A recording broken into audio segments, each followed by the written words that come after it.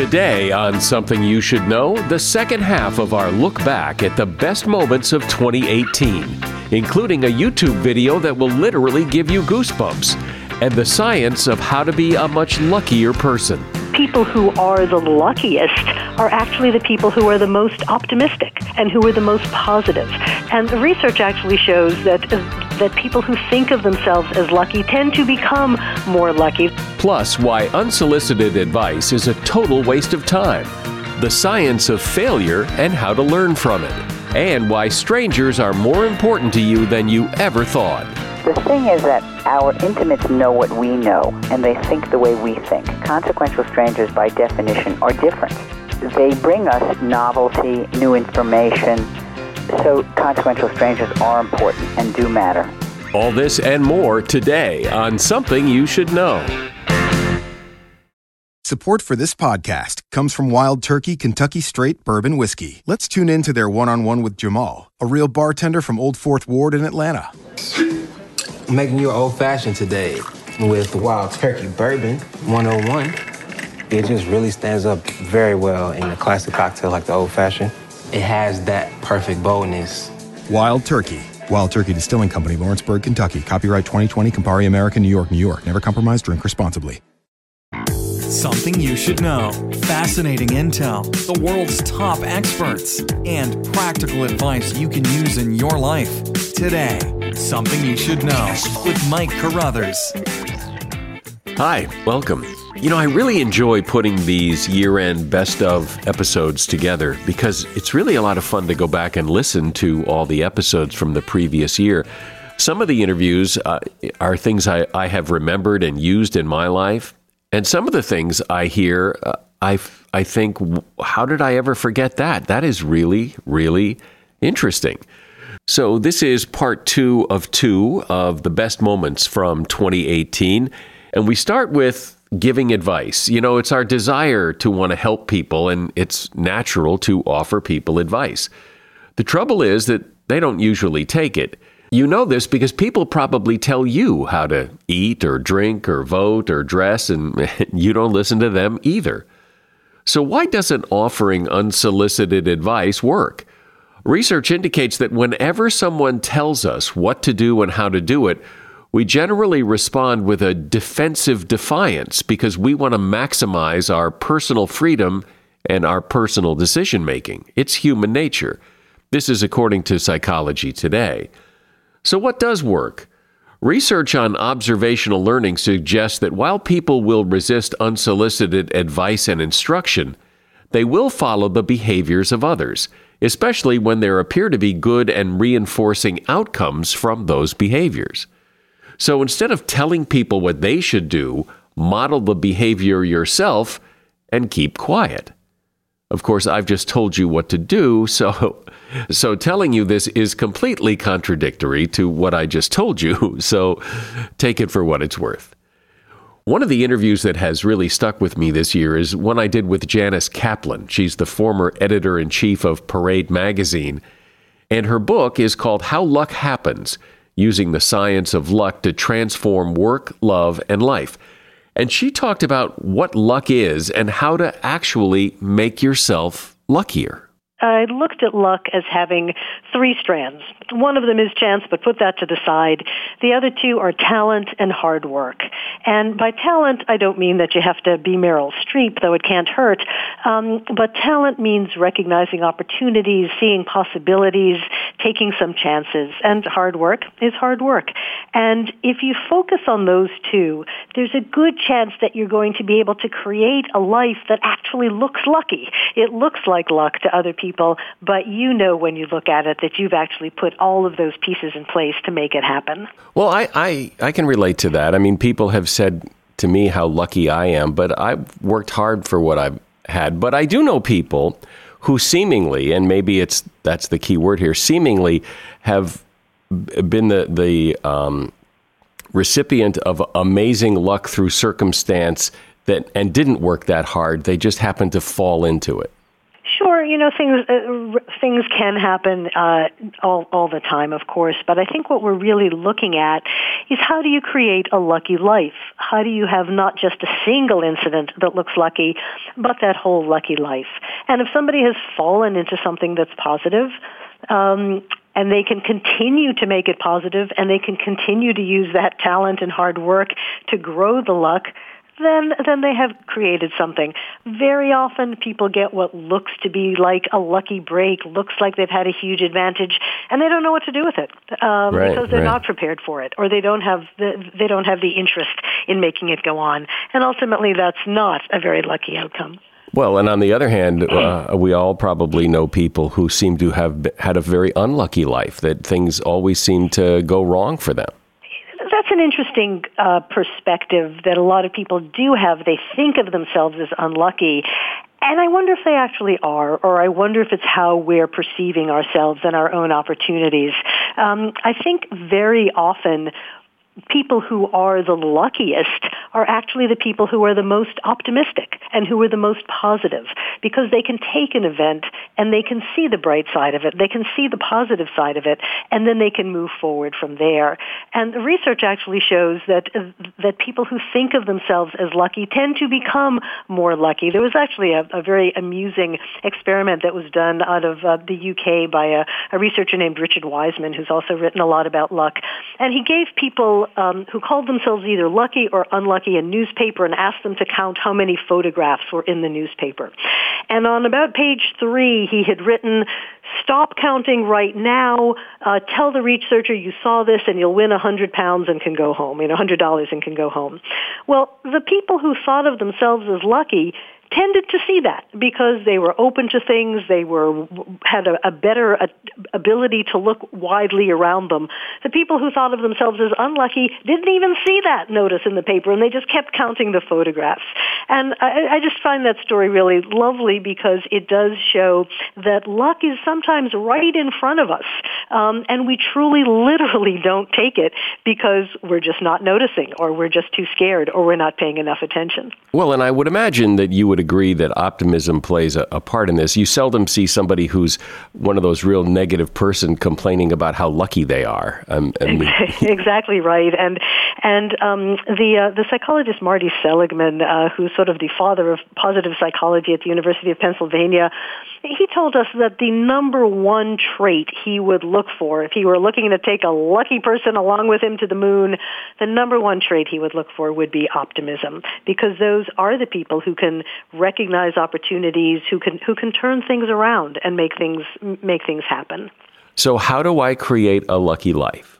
I think the first thing is knowing what you want, knowing what you're aiming for.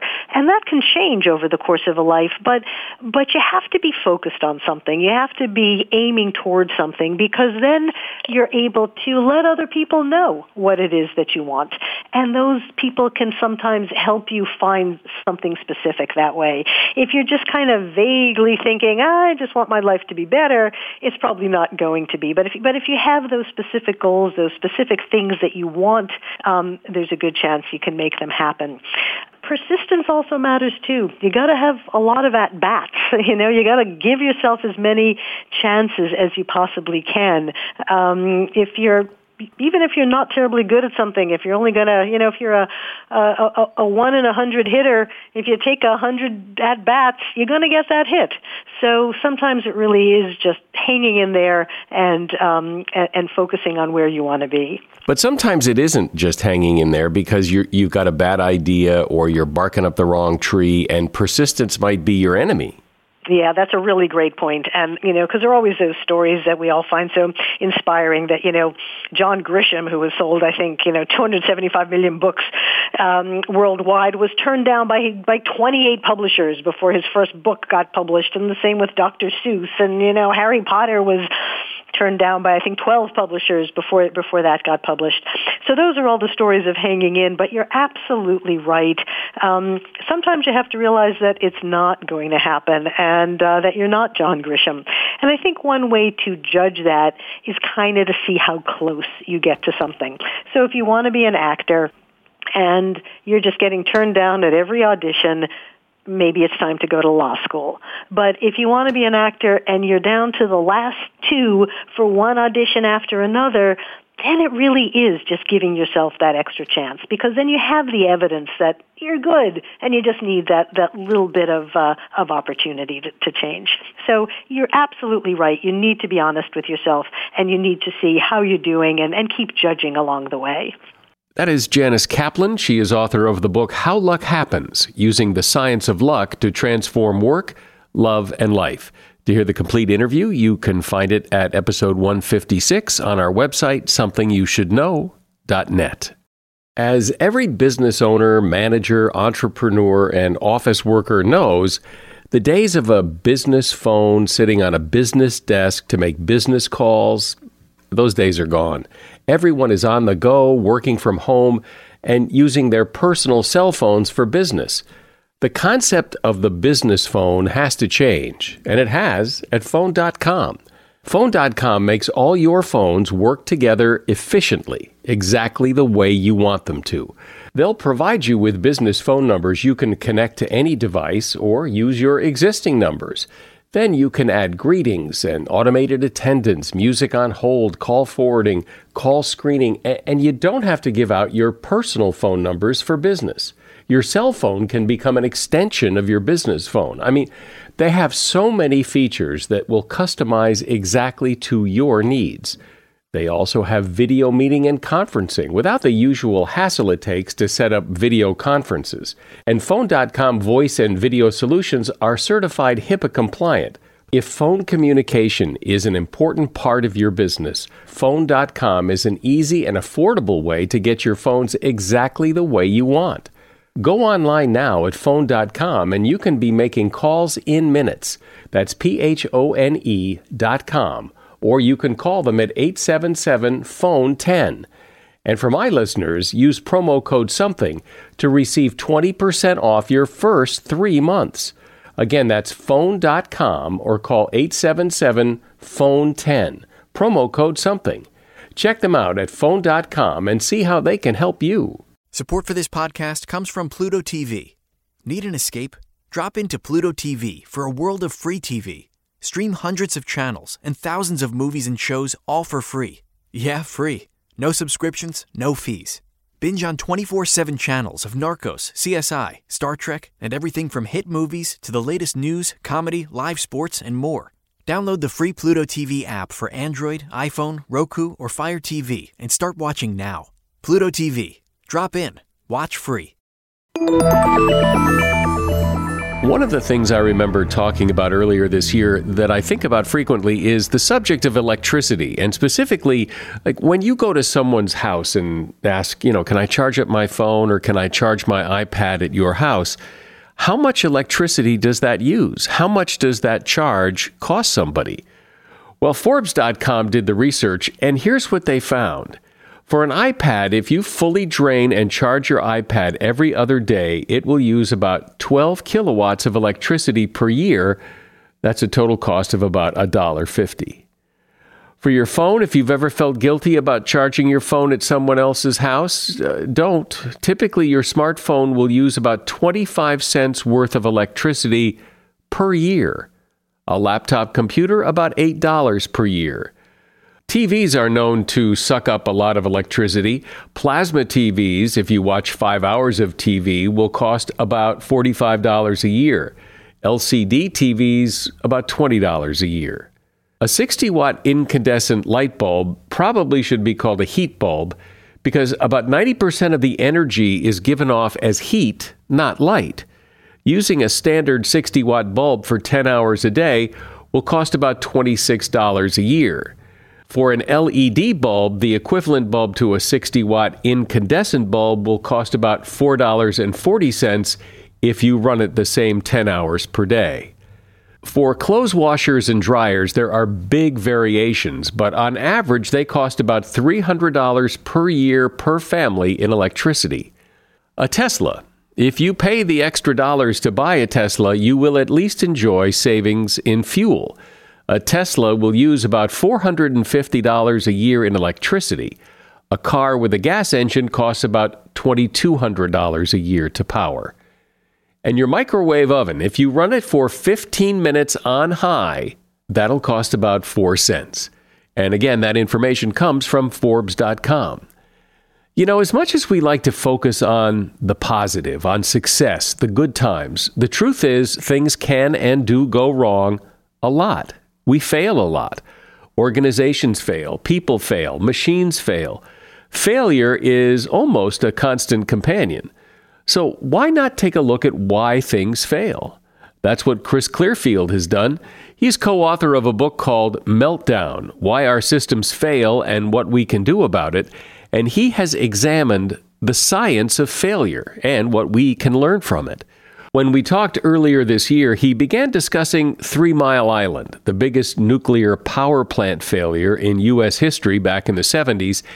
And it is certainly in the Hall of Fame of big failures. After 3 Mile Island, there was an official investigation, and what the official investigation determined was that the operators were at fault, that they had made mistakes about how they responded to the problems in the plant, and that led to the meltdown. But there was a sociologist who looked at the accident, and what he realized is that the only way that the operators let me take a step back.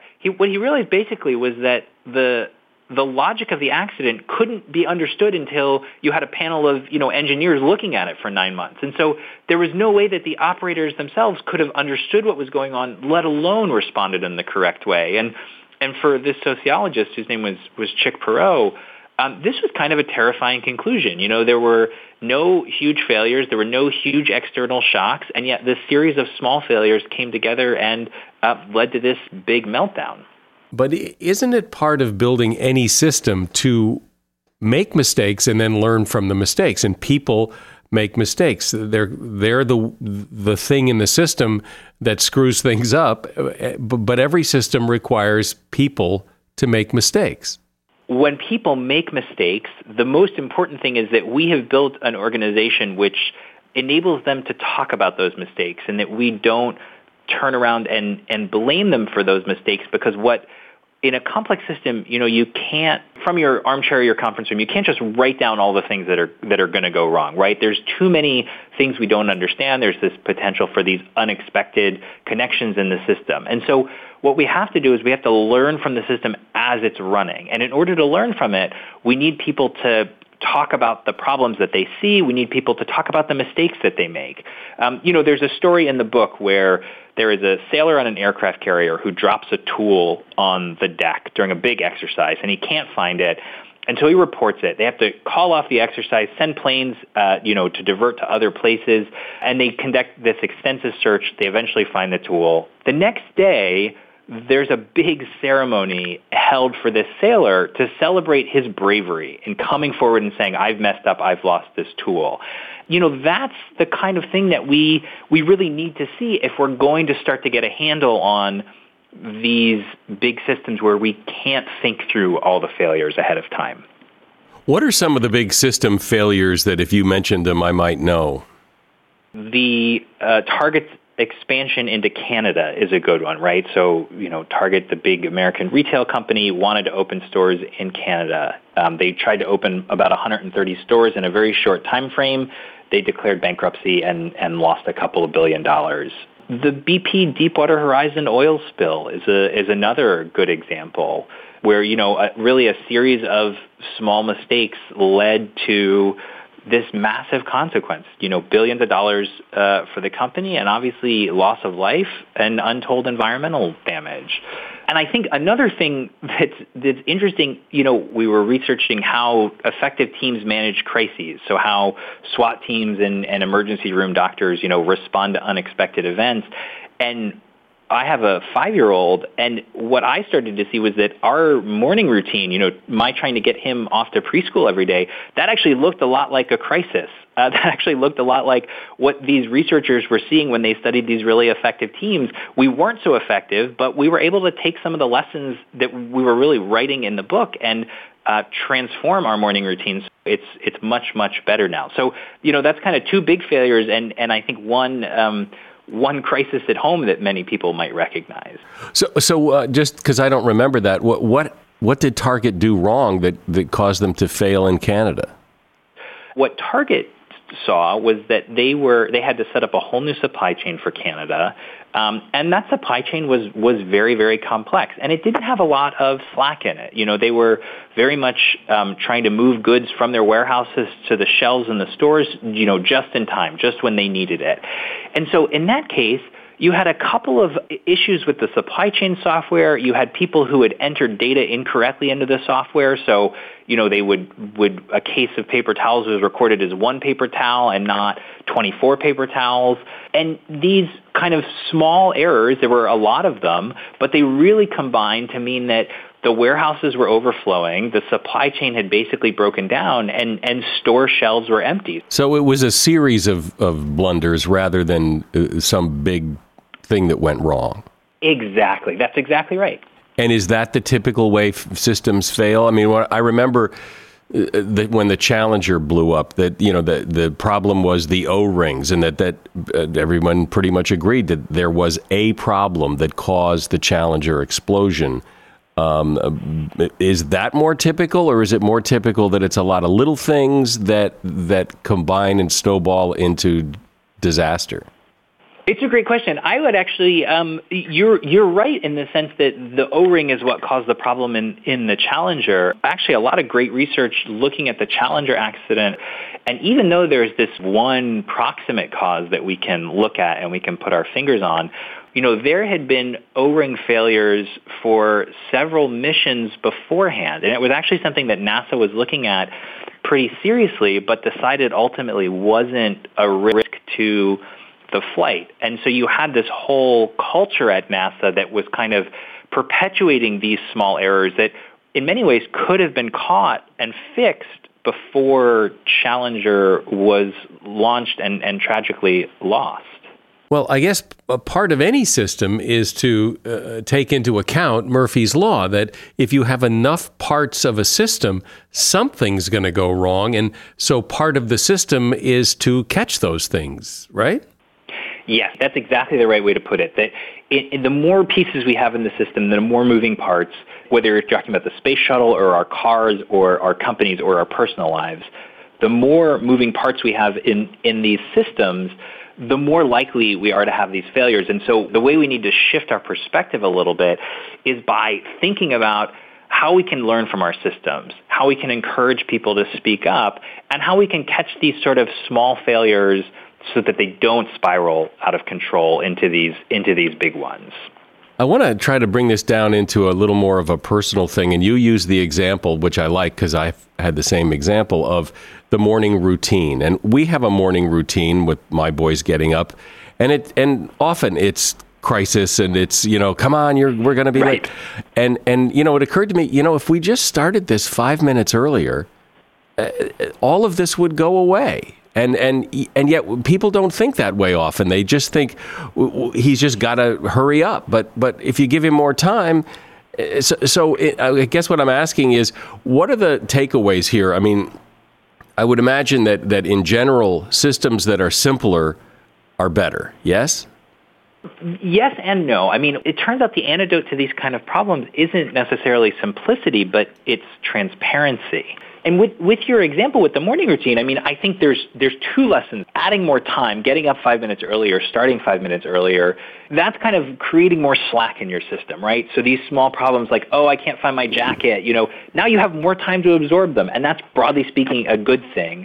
But the other thing that we learned when we studied these crises is that your idea, start 5 minutes earlier, that's a great idea. But we can't necessarily predict that may just mean that your boys move slower in the morning. And so I think the real key and what really successful organizations do when dealing with these kind of complex systems, which the morning routine is, weirdly, is they try something and then they see how it goes, they circle back, and then they try something else. And so what we started doing in our family is every weekend having a 5-minute meeting that's like, okay, how did stuff go last week? What worked, and what should we try differently next week? And so you may find that this 5 minutes buffer works, and that's great. Then you incorporate it. You may find it doesn't work. Then you have this opportunity in your family meeting to try something new and to figure out something else. And that's just what emergency room doctors, pilots, and SWAT teams, that's exactly how they approach these kind of things. And it was kind of fascinating for me that that's something we could use in our day-to-day.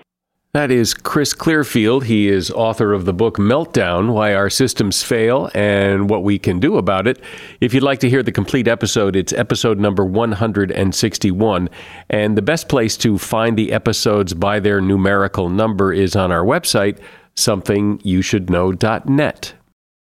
Do you own or rent your home? Sure you do. And I bet it can be hard work. You know what's easy? Bundling policies with Geico. Geico makes it easy to bundle your homeowner's or renter's insurance along with your auto policy. It's a good thing, too, because you already have so much to do around your home. Go to geico.com to get a quote and see how much you could save. It's Geico Easy. Visit geico.com today. That's geico.com.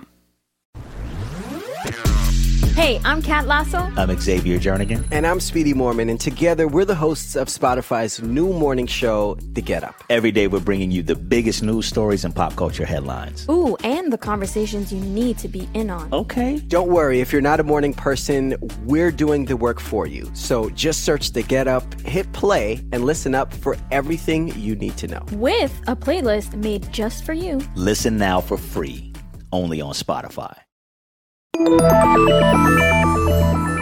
Do you know your blood type? It's either AB, or O. Blood types were discovered in 1900, and the person who discovered them won a Nobel Prize for it in 1930. Yet here we are 100 years later, and science still doesn't know why we have these different blood types. However, knowing it is what allows for life-saving blood transfusions. Earlier, doctors had tried blood transfusions, but unless they just happened to match up donor and recipient by chance, or if the donor had universal type O, the patient would die. That's because your immune system knows your blood type and recognizes another blood type as an invader it cannot defeat. In 1952, some people were discovered to have no blood type at all. It's called the Bombay phenotype because Bombay is where the first people with this were discovered. It's very rare, and people with no blood type must get transfusions from other people with no blood type. Even universal type O can kill them. Out of our over 230 episodes so far, one of our all-time popular episodes contained an interview about the 5 people who will ruin your life if you let them. These are what are called high conflict people, and Bill Eddy, who is president of the High Conflict Institute and author of the book 5 Types of People Who Can Ruin Your Life, talked with me about who these people are, why they are the way they are, and what you can do about the ones in your life. Well, we find basically 5 different types, and they pop up anywhere. They could pop up in family conflicts, workplace conflicts, neighbor disputes, etc., even with strangers. And they seem to all have in common a lot of blaming other people, all or nothing thinking, unmanaged emotions, and extreme behaviors. So they all kind of have that. They usually catch you by surprise. It's almost shocking. It's like, oh, wow, I didn't realize he or she was going to be like that about this. Oh, yeah. Who hasn't had that experience of, well, where did that come from? What? Mm-hmm. And now these people, these 5 types of people, they have names. I mean, the world of psychology has identified these people and put labels on them. So can you run through them real quick? Yeah, real quick. But one thing I want to say about putting labels on people is don't do it openly with people. Don't tell them, I think you're a high conflict person or one of these 5, because they'll make your life miserable. So the 5 overlap with 5 personality disorders. And it doesn't mean they have a personality disorder, but they usually have some traits. So narcissistic personality, that's one a lot of people are aware of nowadays, where they're really preoccupied with themselves. They're just looking at their own self-interest. They lack empathy. They feel entitled, and they want everyone to think they're superior. But they're really like everybody else. They're not superior. Then we have your sociopaths or antisocial personalities who are really con artists. They're manipulators, bullies. They like to dominate other people. They lack remorse, etc. Then you have people with borderline personalities. And this is a confusing name, but it basically think of them as on the border between love and hate. For practical purposes, that's what happens. You see them sudden mood switch. And sometimes they're just super friendly, affectionate maybe, and then they're outraged and ready to punch you or storm out of the room or something like that. So the wide mood swings. Then people with paranoid personalities who are really suspicious. They think everyone's got a conspiracy against them. They think you're out to get them, so they're going to get you first. And then there's the histrionic. That's the very dramatic, emotional. Everything's exaggerated. So you put those together with those four characteristics of preoccupied with blaming others, all or nothing thinking, unmanaged emotions, and extreme behavior of high conflict people. And we have 5 types of high conflict people. And one thing that they do, the high conflict people, is they tend to target somebody and they pick on that person. And it might be someone they're getting divorced from or someone at work. And by the way, people at work now say the biggest problem is other people. Certain other people. So what we're seeing is this pattern, and it seems to be growing. So where do you suppose this comes from? I mean, people develop these personality traits that are outside what we consider normal, but why? How? What, is it something from childhood? Are they born this way? Where does it come from? Well, it seems to be very much part of personality development, which surprisingly occurs mostly by the age of 5 or 6. By then, we're kind of the basic framework of who we're going to be. And so every case I've seen with adults goes back to childhood. Technically, since I'm a therapist, a licensed clinical social worker, I can diagnose people, and I'm not supposed to diagnose them with a personality disorder until they're adults, because up to then are formative years. For example, all teenagers on any given day are narcissistic, borderline, paranoid, sociopathic, and histrionic. And so we don't stick them with a label. But as adults, if they're stuck in that pattern, yeah. But it goes back to childhood. So let me say something about that. Part of it seems to be genetic. We have a tendency towards certain characteristics that we're born with. And so someone might have some personality traits that make them more introverted or more extroverted, or make them vulnerable to becoming an alcoholic or vulnerable to becoming a narcissistic personality.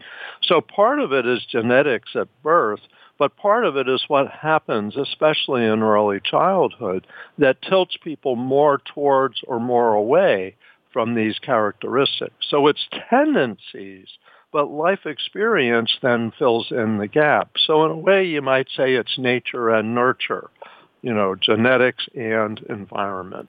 Do you think that people who fall into these 5 categories know there's a problem? No. That's one of the big problems, is they don't know there's a problem. And for them, it's really, this is who I am, this is fine. And if you have a problem with it, it's all your fault. So that's part of the problem, is they don't reflect on themselves. They don't go, oops, I shouldn't have done that. I better do it different next time. Instead, what they go is, oops, you messed up. You better change. You better quit being that terrible person you are to somebody else without looking at themselves. But isn't there a risk of being too far the other way, where everything's my fault and, oh, I'm so sorry, and I'm sorry you're upset, and, oh, it must be me? Yeah. And the ideal with everything about human behavior and human personality is balance. And so, yes, you want to reflect on yourself, but you don't want to be so self-critical you're immobilized. And as a therapist, I've worked with some people like that. As a lawyer, I've worked with people like in high-conflict divorces, where one person does all the blaming and the other person is depressed and blames themselves. Neither one of those is a healthy thing, but they don't people don't become high conflict personalities that blame themselves all the time. You basically don't hear from them because they isolate themselves and they're discouraged and they don't bother people. So, yes, you could go too far with that. So the question is balance. That's the key. So in dealing with high conflict people and these 5 different types of people who can ruin your life, is the strategy the same across the board for all of them, or does each one have its own individual strategy? Well, the answer is yes to both of those. Across the board, there's a method I call the CARS method. It's connecting, analyzing, responding, and setting limits. What that is across the board, it helps, first of all, calm them down by connecting with them. Tell them you have some empathy, attention, respect for them. Even if that's the opposite of how you feel, that's what calms people down. Second is helping analyze their choices, your choices, their choices. Focus on the future rather than the past behavior. The third is responding. Usually they have misinformation. They distort information. So responding with accurate information. Don't say you're distorting. Just say, look, here's some information that may be helpful. And the fourth thing is setting limits, because high conflict people don't stop themselves. So the people around them have to stop them. Stop them from talking, stop them from hitting, stop them, society has to stop them to some extent. So these 4 things with all of them, but there's some refinements with each of these personalities. So let's say you're dealing with a narcissist. It's real easy to engage in an argument with a narcissist about who's superior because they think they're superior, but the behavior that they have makes everyone around them think they're inferior. And so the temptation is to say, you're not so hot, buddy. You're the idiot. I'm the smart guy here. And don't do that. That doesn't work. So that's specialized for narcissists. Don't engage in arguing over who's smarter. Focus on what to do next. So that's just one example. But I would imagine that applies to everybody. I mean, to sit and talk about what the problem is with them is fairly pointless. Let's figure out how to fix this. Yes. And in fact, all the principles like the CARS method I just described can be applied with anybody. And that's the thing. It's safe. It's harmless. It's really positive human relationships. So in many ways, it's like emotional intelligence. When you have emotional intelligence, you aren't busy criticizing people. You're sharing problems. You're looking at things from their point of view, your point of view, etc. High conflict people are the people with the least emotional intelligence. And it's kind of sad because they stay frustrated and stuck in their lives. That's Bill Eddy. He is the president of the High Conflict Institute and author of the book, The 5 Types of People Who Can Ruin Your Life. It's from episode number 162. It's one of the most downloaded and listened to episodes of 2018. And if you'd like to hear the entire interview, you can find episode number 162 on our website, somethingyoushouldknow.net. One of the things I remember talking about this year, because I've told many people about this, is this 18-minute YouTube video. It's about folding towels. It's narrated by a woman who barely speaks above a whisper.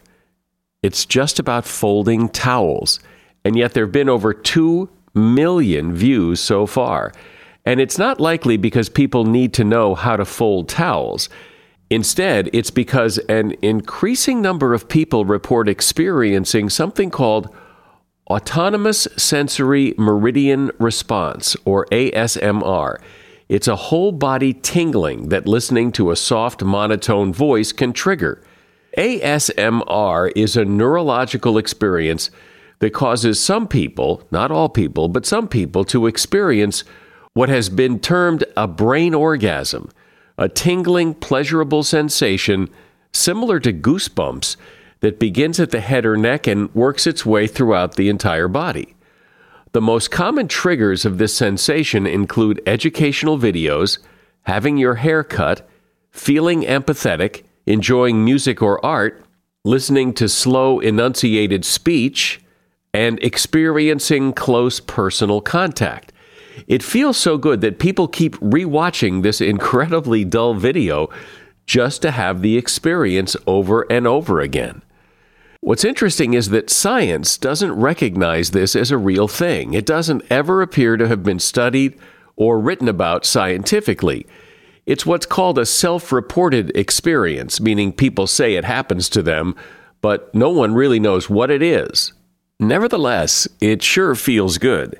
If you would like to watch the video, go to YouTube and search for Folding Towels ASMR, and it should be the first one in your search results. An interview that I've thought a lot about since I did it earlier this year was the one I did with Melinda Blau, who is author of a book called Consequential Strangers. She makes the point that you know who the important people in your life are because they have the most influence and impact on what happens to you. But you don't give a lot of thought to the lesser important people in your life, what she calls consequential strangers. And when you listen to her, you'll understand that these people who seemingly are inconsequential really do have a fascinating impact on your life. Let me give you an example. You have a mechanic, and you don't think much about him until your car breaks down. But having that mechanic is a very, very important part of your life. You go to the office, you have many coworkers or your neighbors. You may not have a lot of words with your neighbor, but he or she might tell you about a sale that's going on in town. The thing is that our intimates know what we know, and they think the way we think. Consequential strangers, by definition, are different. So they bring us novelty, new information. Studies have shown that they really matter when we're sick because it's a fresh perspective. It's someone else to rely on than just the family because our families tend to get burnt out when we're sick. And so consequential strangers are important and do matter. So it is what it is. These strangers, these inconsequential people we run into will tell us about a sale or give us new information when we're sick, that kind of thing. But why is this so important to talk about? What's the big so what here? One of the things is that, when we walk through the world, many of us have so many things to do and so much on our minds. And there are a lot of choices to make every day. You cannot simply depend on your intimates for that information and those choices. It's also a very, very important spiritual act to know that you're not alone in this world, that there really are people that are connected to you. However tenuous those connections might seem, you really aren't alone. And if you avail yourselves, people are like resources for you. And so it maximizes your resources. People who have an awareness of their consequential strangers are more likely to get through difficult times in their lives. They're more likely to hear information earlier than someone who's isolated.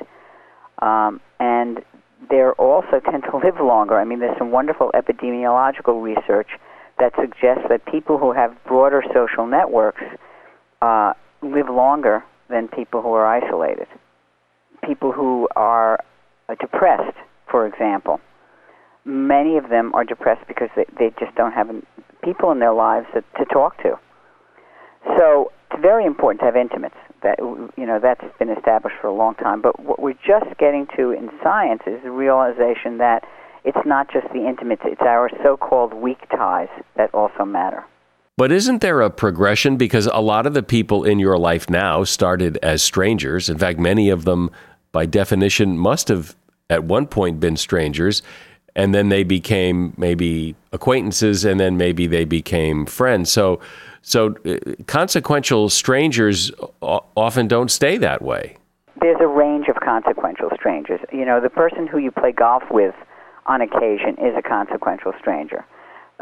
Consequential strangers are people who you usually have one thing in common with, whereas your intimates you do a lot of different things with, and your lives overlap in a lot of different ways.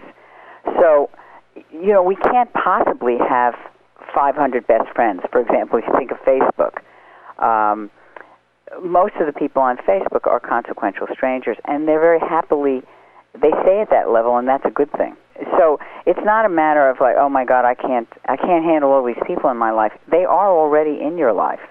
I'm just saying pay attention to them, you will end up getting more information, more support, and more companionship than you realized before. So what you're saying, I think, is that we don't take these relationships with these consequential strangers too seriously because by their nature, they're strangers. So we don't give them a whole lot of thought, but maybe we should. Right. That is exactly my point. And consequential strangers are usually different from us, and we can learn something from them. I don't mean just the information. We can learn something about the differences. It's a different perspective. So if you, for example, you have a problem and you mull it over with your family, if you take that problem to someone else, he or she may suddenly have a totally different slant on it and say, did you consider this or did you consider that? And that's what consequential strangers are good for. We often tend to either think of relationships as either close or not close, but you can feel close to a consequential stranger. You may not see the person often. You may not be in each other's lives. You may not invite the person ever to your house for dinner. But when you see him or her, it's a very enjoyable time. And he's always in your life. You know that he's there if you need him. And it seems, like I was saying earlier, that most close friends pretty much had to start off as consequential strangers. Absolutely. There's a progression. You go from stranger to consequential stranger to friend, to best friend, to soulmate. There's a continuum of relationships. And relationships are very fluid. They don't stay the same. And if your circumstances change, your consequential strangers often change. For example, I moved up to Northampton, Massachusetts, out of Manhattan many years ago. And when I first got there, I was totally at sea. I didn't realize why, but I suddenly found out that what it was is that I lost all my consequential strangers. The greengrocer who knew that I liked Concord grapes and told me when it was in season. People who I'd run into on the street and have a 10-minute conversation with and really enjoy those 10 minutes. None of those people were there anymore. So when you move to a new town or in a new office or you get divorced, your life situation changes. You need to replenish your supply of consequential strangers.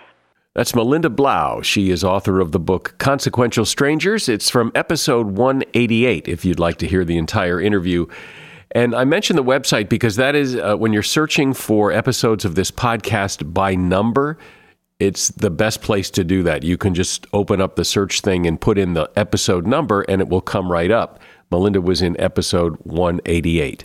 And that concludes part 2 of the Best of 2018. The next episode will be brand new and the first episode of 2019. I'm Mike Carruthers. As always, thanks for listening to Something You Should Know.